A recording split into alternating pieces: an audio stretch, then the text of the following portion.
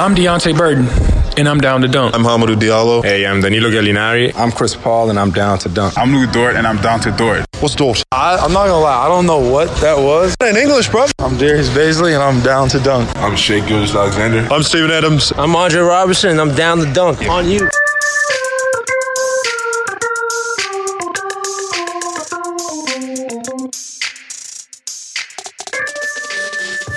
Welcome to Down to Dunk. I'm your host, Andrew Schleck. We're part of the Athletic Podcast Network. With me today, as always on Monday, is Michele Barra. Michele, what's up? Well, I'm ready to watch Game 6 and hopefully be extremely wrong about my series prediction. I know. This could be our last game of the Chris Paul-led Thunder team. Not that it's a for sure thing that this is the last time that we see him in a Thunder uniform, but it could be. I mean, this iteration of the Thunder hangs in the balance tonight, and they've got some work to do. There's that's for sure. I think certainly on the coaching side, and we'll get into that, there is some work to do. Yeah, and very, very little time to pull it off because it's 2 days and a couple of hours probably.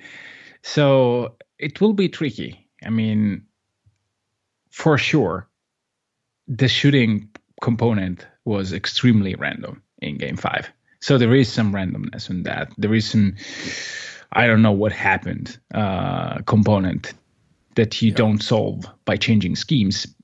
But, and we were discussing this before getting on the pod. I mean, I couldn't remember how many threes Lou Dort took before Game 5. And when I watched the results, I mean, 8 in Game 1, 6, well, in Game 2, sorry, 6 in Game 3, 9 in Game 4, and 9 again in Game 5. I mean, Lou Dort cannot take these many shots. Yeah, and that's especially not in an upward progression. No. As a coaching staff, you should at least try to find different ways. Either you really did try, and there's no way around it. You live and die with Lou Dort threes, or you should really try to do something, because 9 threes is.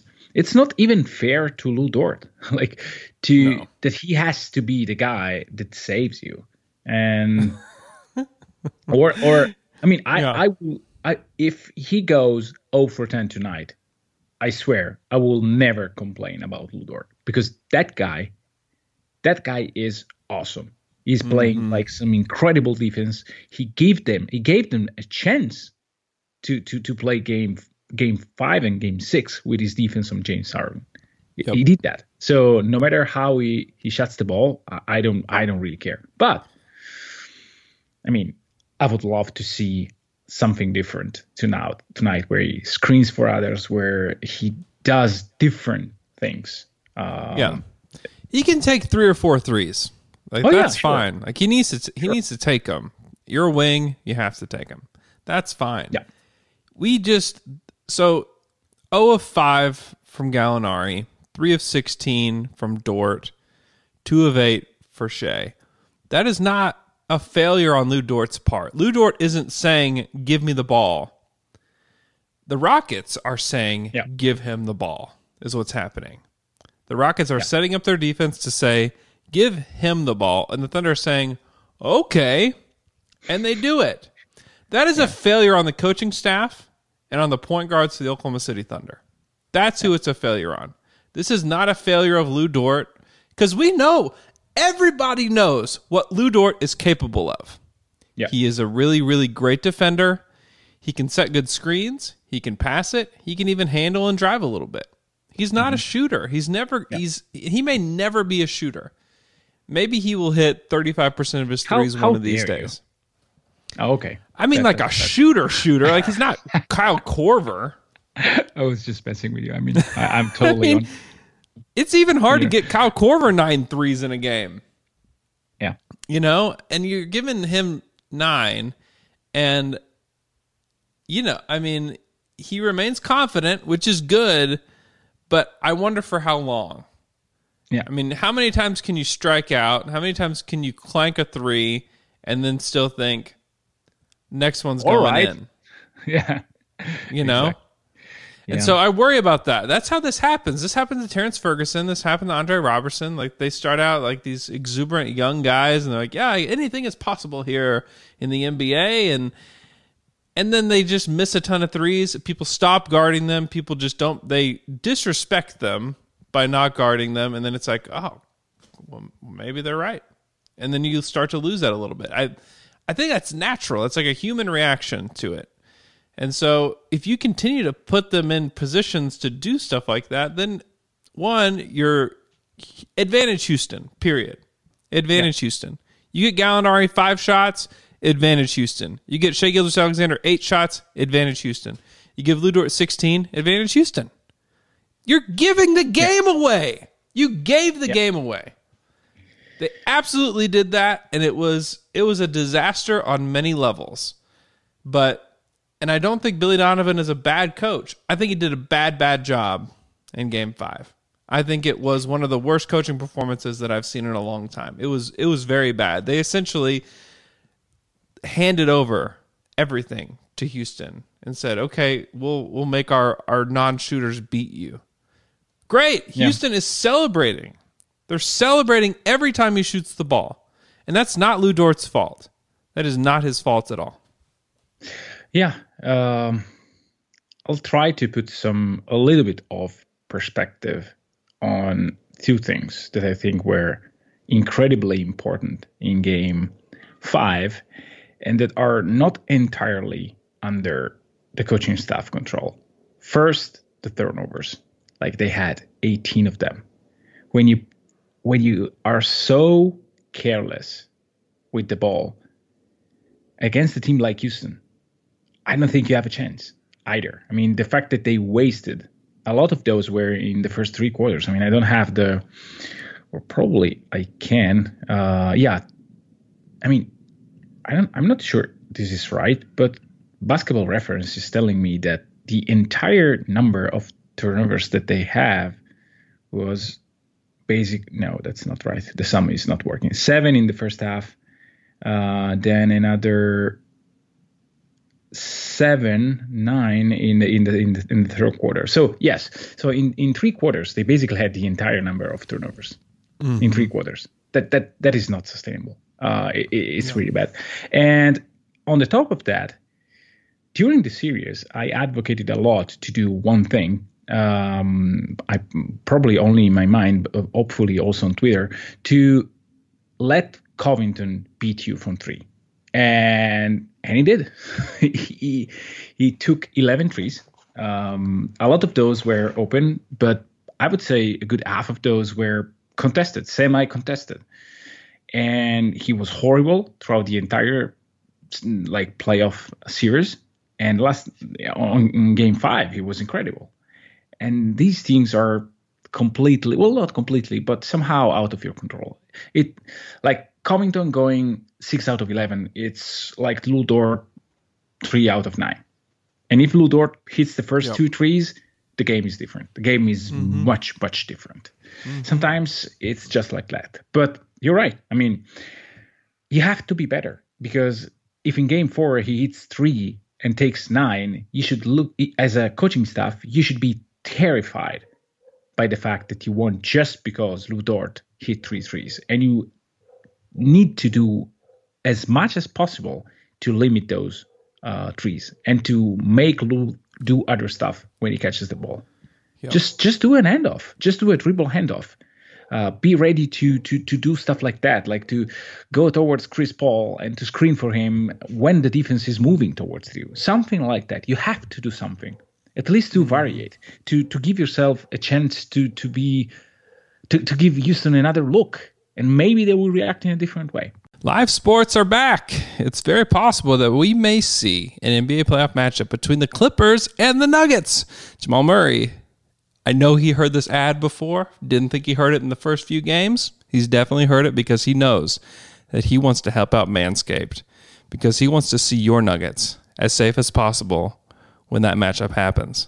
Manscaped is here to provide you the best tools for your grooming experience. The Lawnmower 3.0 is the best hygiene tool for the modern man. Because of their ceramic blade and skin-safe technology, your snags will be reduced. They actually just released their Shears 2.0 nail kit, which is a perfect add-on to their Lawnmower 3.0 trimmer. The Shears 2.0 is a luxury 4-piece nail kit featuring tempered stainless steel tools, and it includes slash-tipped tweezers, rounded point scissors, fingernail clippers, and a medium grit nail file. Their Perfect Package 3.0 with the new and improved Lawnmower waterproof cordless body trimmer, Performance Boxer Briefs. The Performance Boxer Briefs, by the way, delightful. Wearing them now, very comfortable. And a travel bag for you to use when we're done quarantining. The Perfect Package 3.0 also comes with the Crop Preserver and Crop Reviver. The Crop Preserver is an anti-chafing ball deodorant, and the Crop Reviver is a spray-on toner. It's made with soothing aloe and witch hazel extracts. Get 20% off and free shipping with the code THEATHLETIC20 at manscaped.com. Get 20% off and free shipping with the code THEATHLETIC20 at manscaped.com. That's 20% off with free shipping at manscaped.com and use the code THEATHLETIC20. Take your grooming game to the next level. I don't think they're going to change the starting lineup, mostly because Billy said they're not going to change the starting lineup. And I think it's a mistake. I think that at this point in the series, I mean, this could be the last Thunder game tonight. This could be it.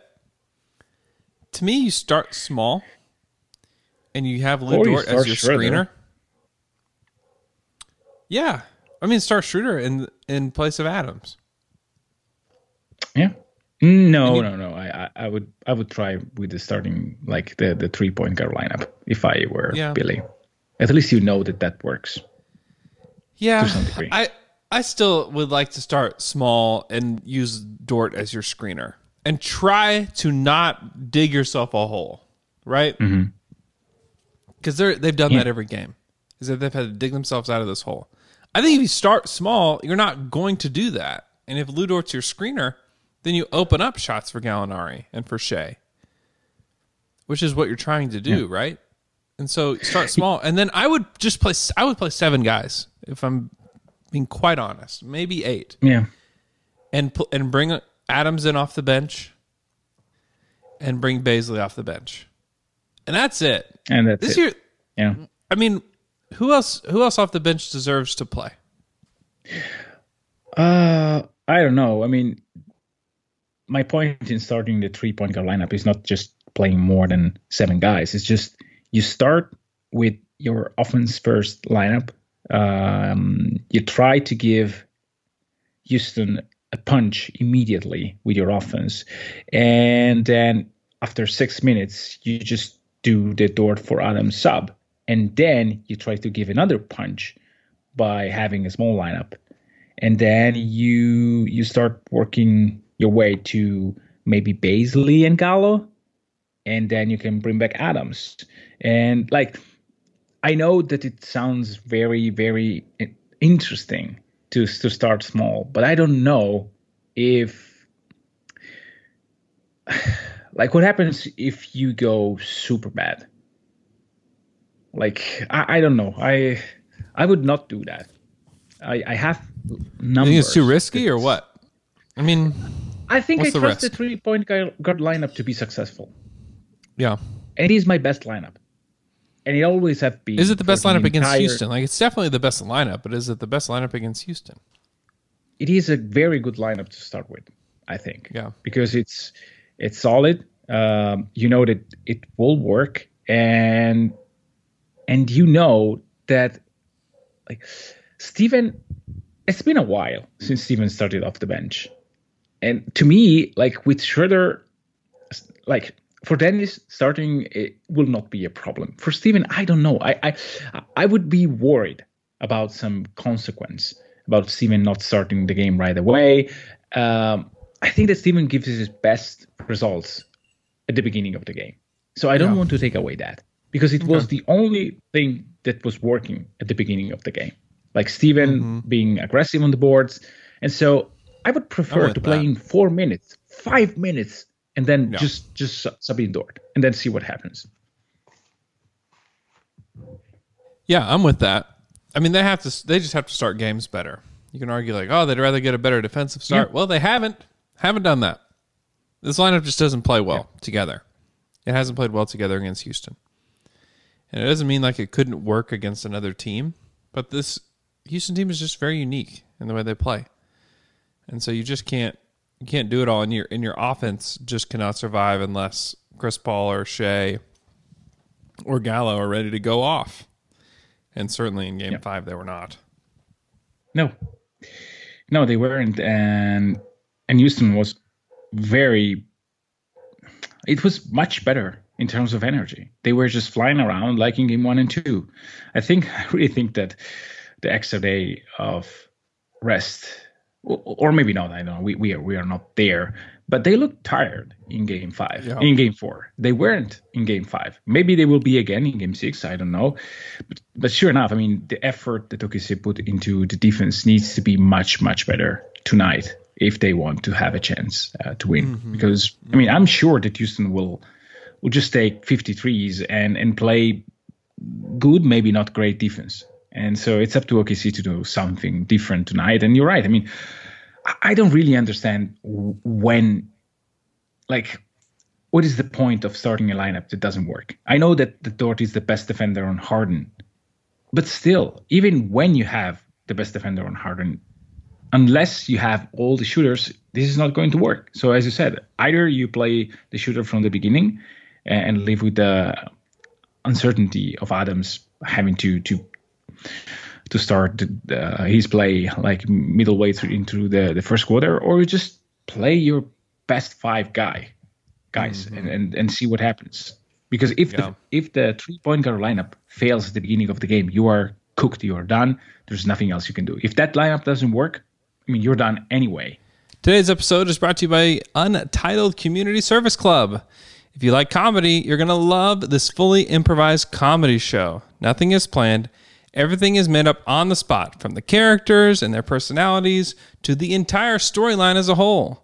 The show follows Coach and Sid, who are 2 former high school bullies, and their transition not only to college life and what that entails, but also to become better people. Each episode features a unique guest that Coach and Sid try their best to help in any way they can. Season 1 airs September 1st, and you can listen to it on Spotify, Apple Podcasts, and YouTube. That's the Untitled Community Service Club. Take a listen on September 1st if you want a real good laugh. And Billy likes to talk about rim protection for this team.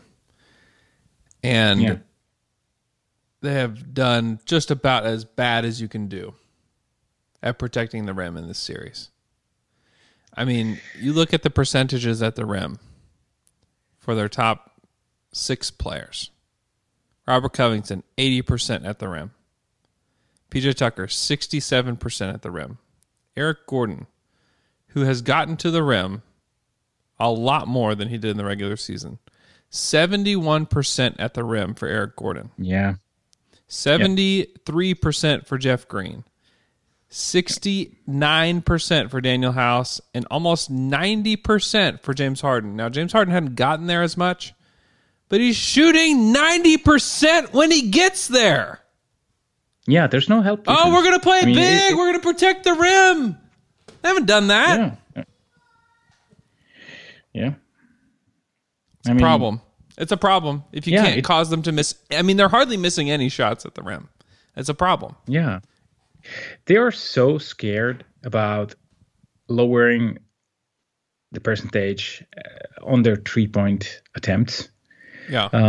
It would be interesting to understand how much of a difference it makes to be 1 foot closer to the player. Mm-hmm. Because, I mean, we don't have this data. At least we don't have reliable data on that. Like how much you contested. Are you inside like the old contested advantage sport had was inside 3 feet with your hand raised? Yep. That matters. We know for sure. But when you are not in position to be that close, and with this kind of defense, you almost never are that close. Mm-hmm. Then what's the difference between staying 6 feet away or 5.5 or 5 or 4.5. We are in that in between where if you can make a step, you're close enough to do a mile contest, but it's not really a contest because that position, being in that position, means taking away a drive. And then because when they drive at the rim, it's really 1.4 points per possessions because you don't have the second line of defense, because as soon as you bring the help defender, it's ball in the corner every single time. Yep. There is no like they are very decisive. Houston will not spend a split of second thinking, well, maybe he's helping, but I'll drive anyway. No. James Harden, that can probably take Adams and still getting a basket there. He never takes a contested lineup, at least not in this series. Yeah, he has been. He's been turning him down. Yeah, exactly. This is the focus. So you know that they will play it that way. So what is the counter? Maybe, and I'm not sure because, I'm just throwing out ideas. Maybe try to understand in terms of numbers, what if I stay 1 feet away? Just 1 feet away. Especially from non-shooters like Covington, like Jeff Green, like Russell Eric Westbrook. Gordon is a non-shooter at this point. Well, even if you want to be a little bit more close to him rather than compared to Jeff Green, you can. Yeah. But you're right. Just even James Harden, like that the spot-up shooting is not the thing that he will do. Like, yes, if he's wide open, he will probably take it. But if you are right there, maybe like 5 feet away, he will probably try to take a dribble and take a step back anyway, because this is what he does. So I would love for them to play a little bit more conservative in Game 5. I know in Game 6. I know that if they hit, it's going to be brutal. Like, really. But what's the alternative? Yeah. If they hit 70% of their shots at the rim, you're going to lose anyway. You'll lose. Yeah. Eric Gordon, do you know he's shooting from 3 in this series? 25? 19%. Oh, wow.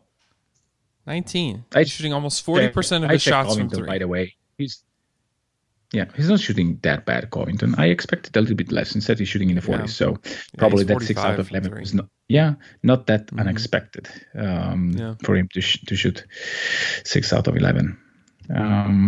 But yeah, to me, you just can't let Eric Gordon get to the rim like they have been. They have. Yeah, they've been giving him that advantage. He's taken it. He's taken a lot. He's taking a lot of shots at the rim. Almost 38% of his shots are at the rim. Yeah, that's too much. And this connects to the other point that we should make. Billy is not the one that says to Dennis Schroeder, Shea, and Chris to play horrible defense. I'm sure of that. This is true. Yes, he could put them in a better position by saying, well, if you have to pick between a drive from Eric Gordon and a 3, just pick the 3.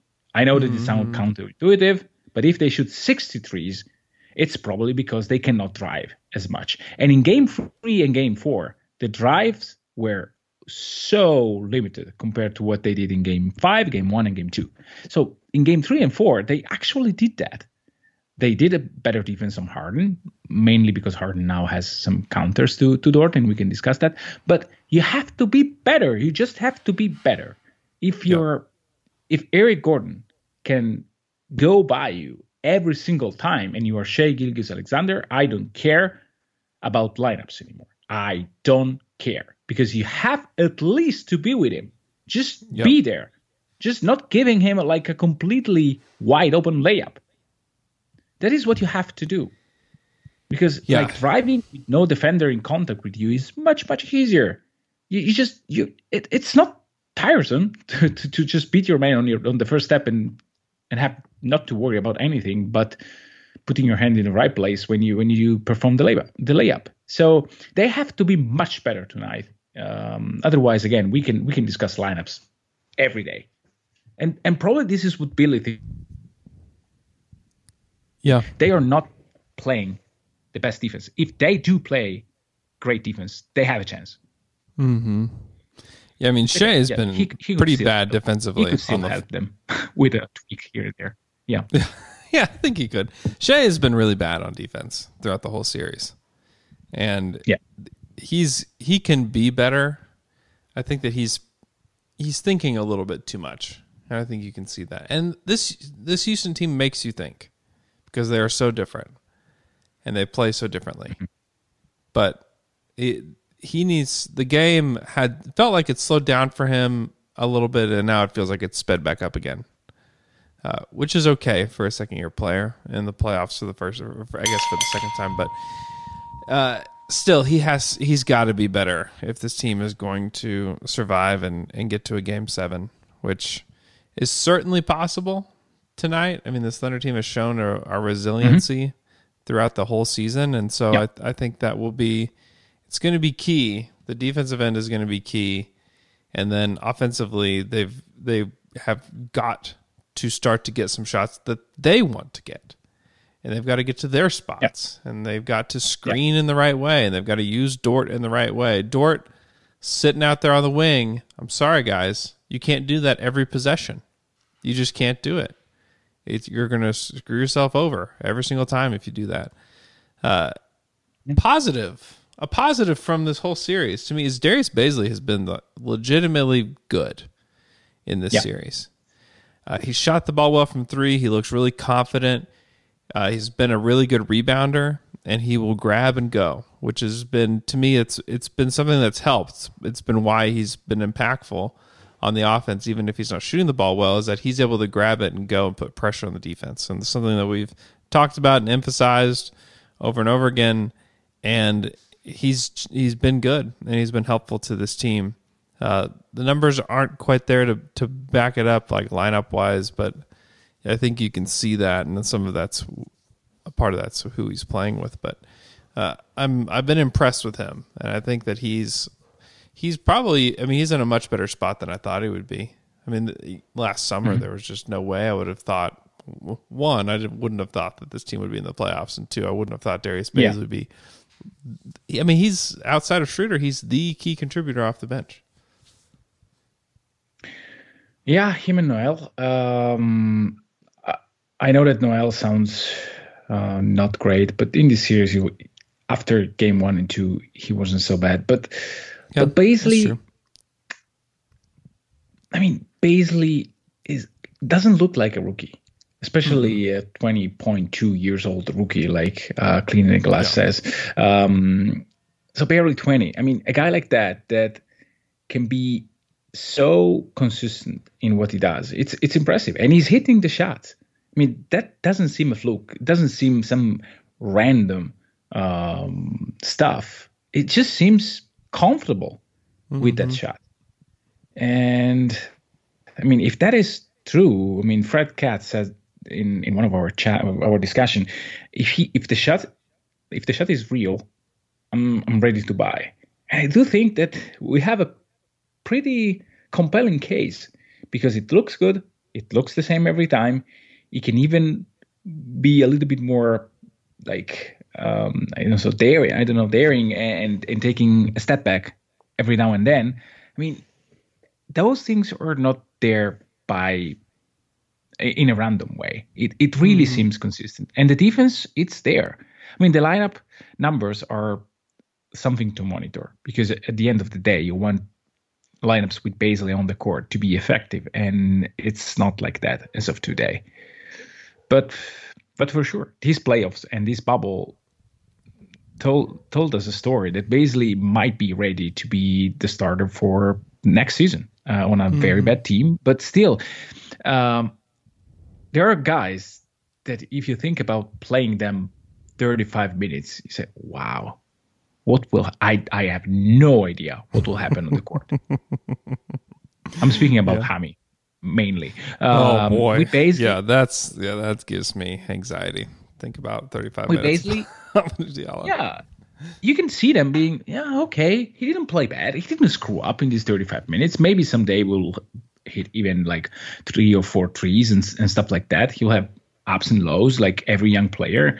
But it is not bizarre to think about him as a starter for next season. Mm-hmm. No, I don't think so. And he's somebody that can like really put up some stats if you give him the minutes and the shots. I mean, he could be close to a double-double type of player with the way that he's rebounded in this series. Like, it wouldn't shock me to see him at like a pretty significant point total and rebounds. I mean, what is he per 36, which is not the best way to look at things, but 13 points, 14 boards in this series per 36. And so can he keep the energy up in 30, 35, 36 minutes? I don't know. I mean, these guys, he's playing short bursts, so he knows he can go all out on the boards and he can do all this, but it's at least a good sign. I mean, it's better. I mean, his per 36, I mean, you compare, like, he and Adams have essentially the same rebound percentage. Wow. And which is pretty remarkable. Sad. Or sad. Very Or sad. Yeah. It is, because I mean, it is a little bit sad because you would have hoped that Steven would have been a little bit more impactful in this series to this point, but he hasn't. He's 11-11. You know, he's a double-double. That's great, but at this point in his career, you would have he's got the potential to be a guy that can average 16 and 13. And that's there. Yeah. The talent is there. Yeah. But for whatever reason, they haven't been able to figure out how to get that out of him. Never ever. Even if I hoped probably too many times that he could be better offensively. But yeah, just not to depress every listener. I mean, I really think, I really, really think that you should look at this season in taking into account everything that happened.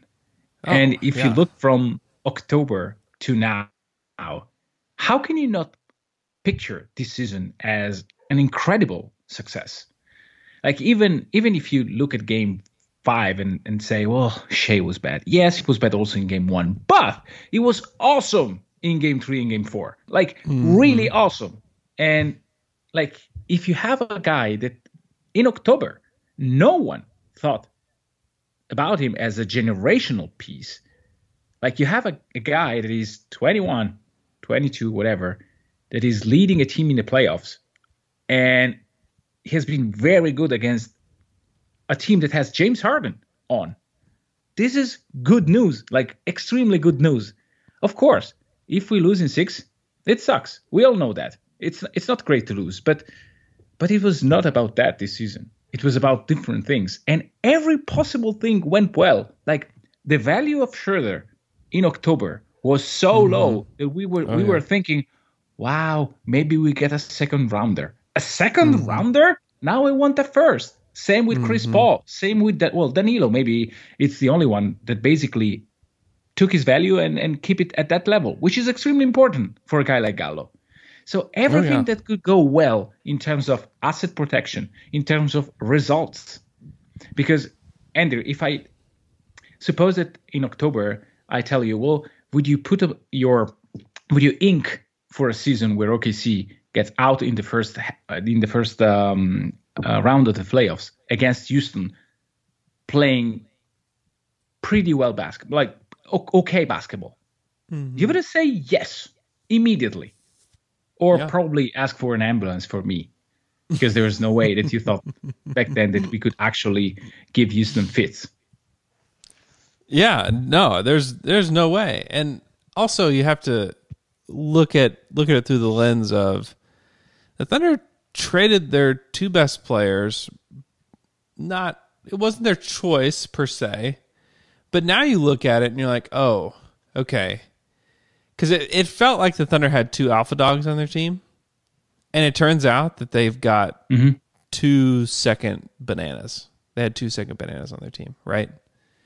Like, what can you really accomplish in this NBA when you have guys that are really on good teams, the second best guy?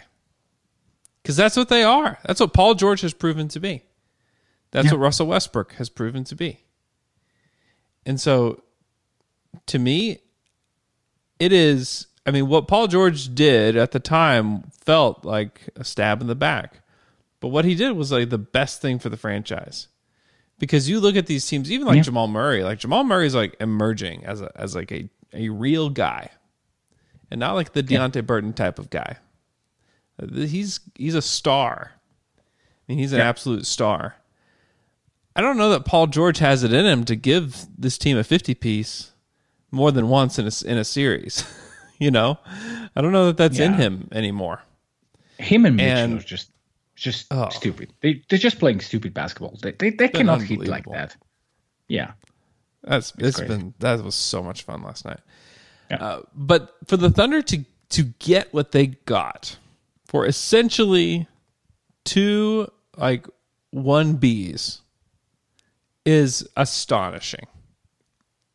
Yep. I mean, to have the future that they have ahead of them, when you already have Shea, and then if you're Preston, you connect on the Lou Dort signing, you connect on the Darius Baisley pick, which at the night of the draft, everybody had no clue who he was. But like, I think that this is I think all signs point to this was a good pick for them. Yeah. I mean, it's astonishing what they were able to do and the future they have ahead of them. And we have to keep that in perspective because this season, the mindset heading into the season was, oh, whatever happens, happens. So, anyways, I got to wrap up. Michele, thanks for coming on the show. Hope people need to follow you on Twitter because you're very smart and you make people smarter, Thunder fans. So, at Mikey Berra, follow me on Twitter, Andrew K. Schlecht. Hope you guys enjoy the game tonight. Make sure you follow us on Twitter at Down to Dunk and also leave us an Apple Podcast 5-star review. Click on the Purple Podcast app, search Down to Dunk, hit 5 stars. I would very much appreciate that. Also, happy birthday to the L-Man. It's Luke Stevens' birthday. Make sure you guys wish him a happy birthday on Twitter. Make sure you check out the funny video that I posted. And we'll talk to you guys again on Wednesday.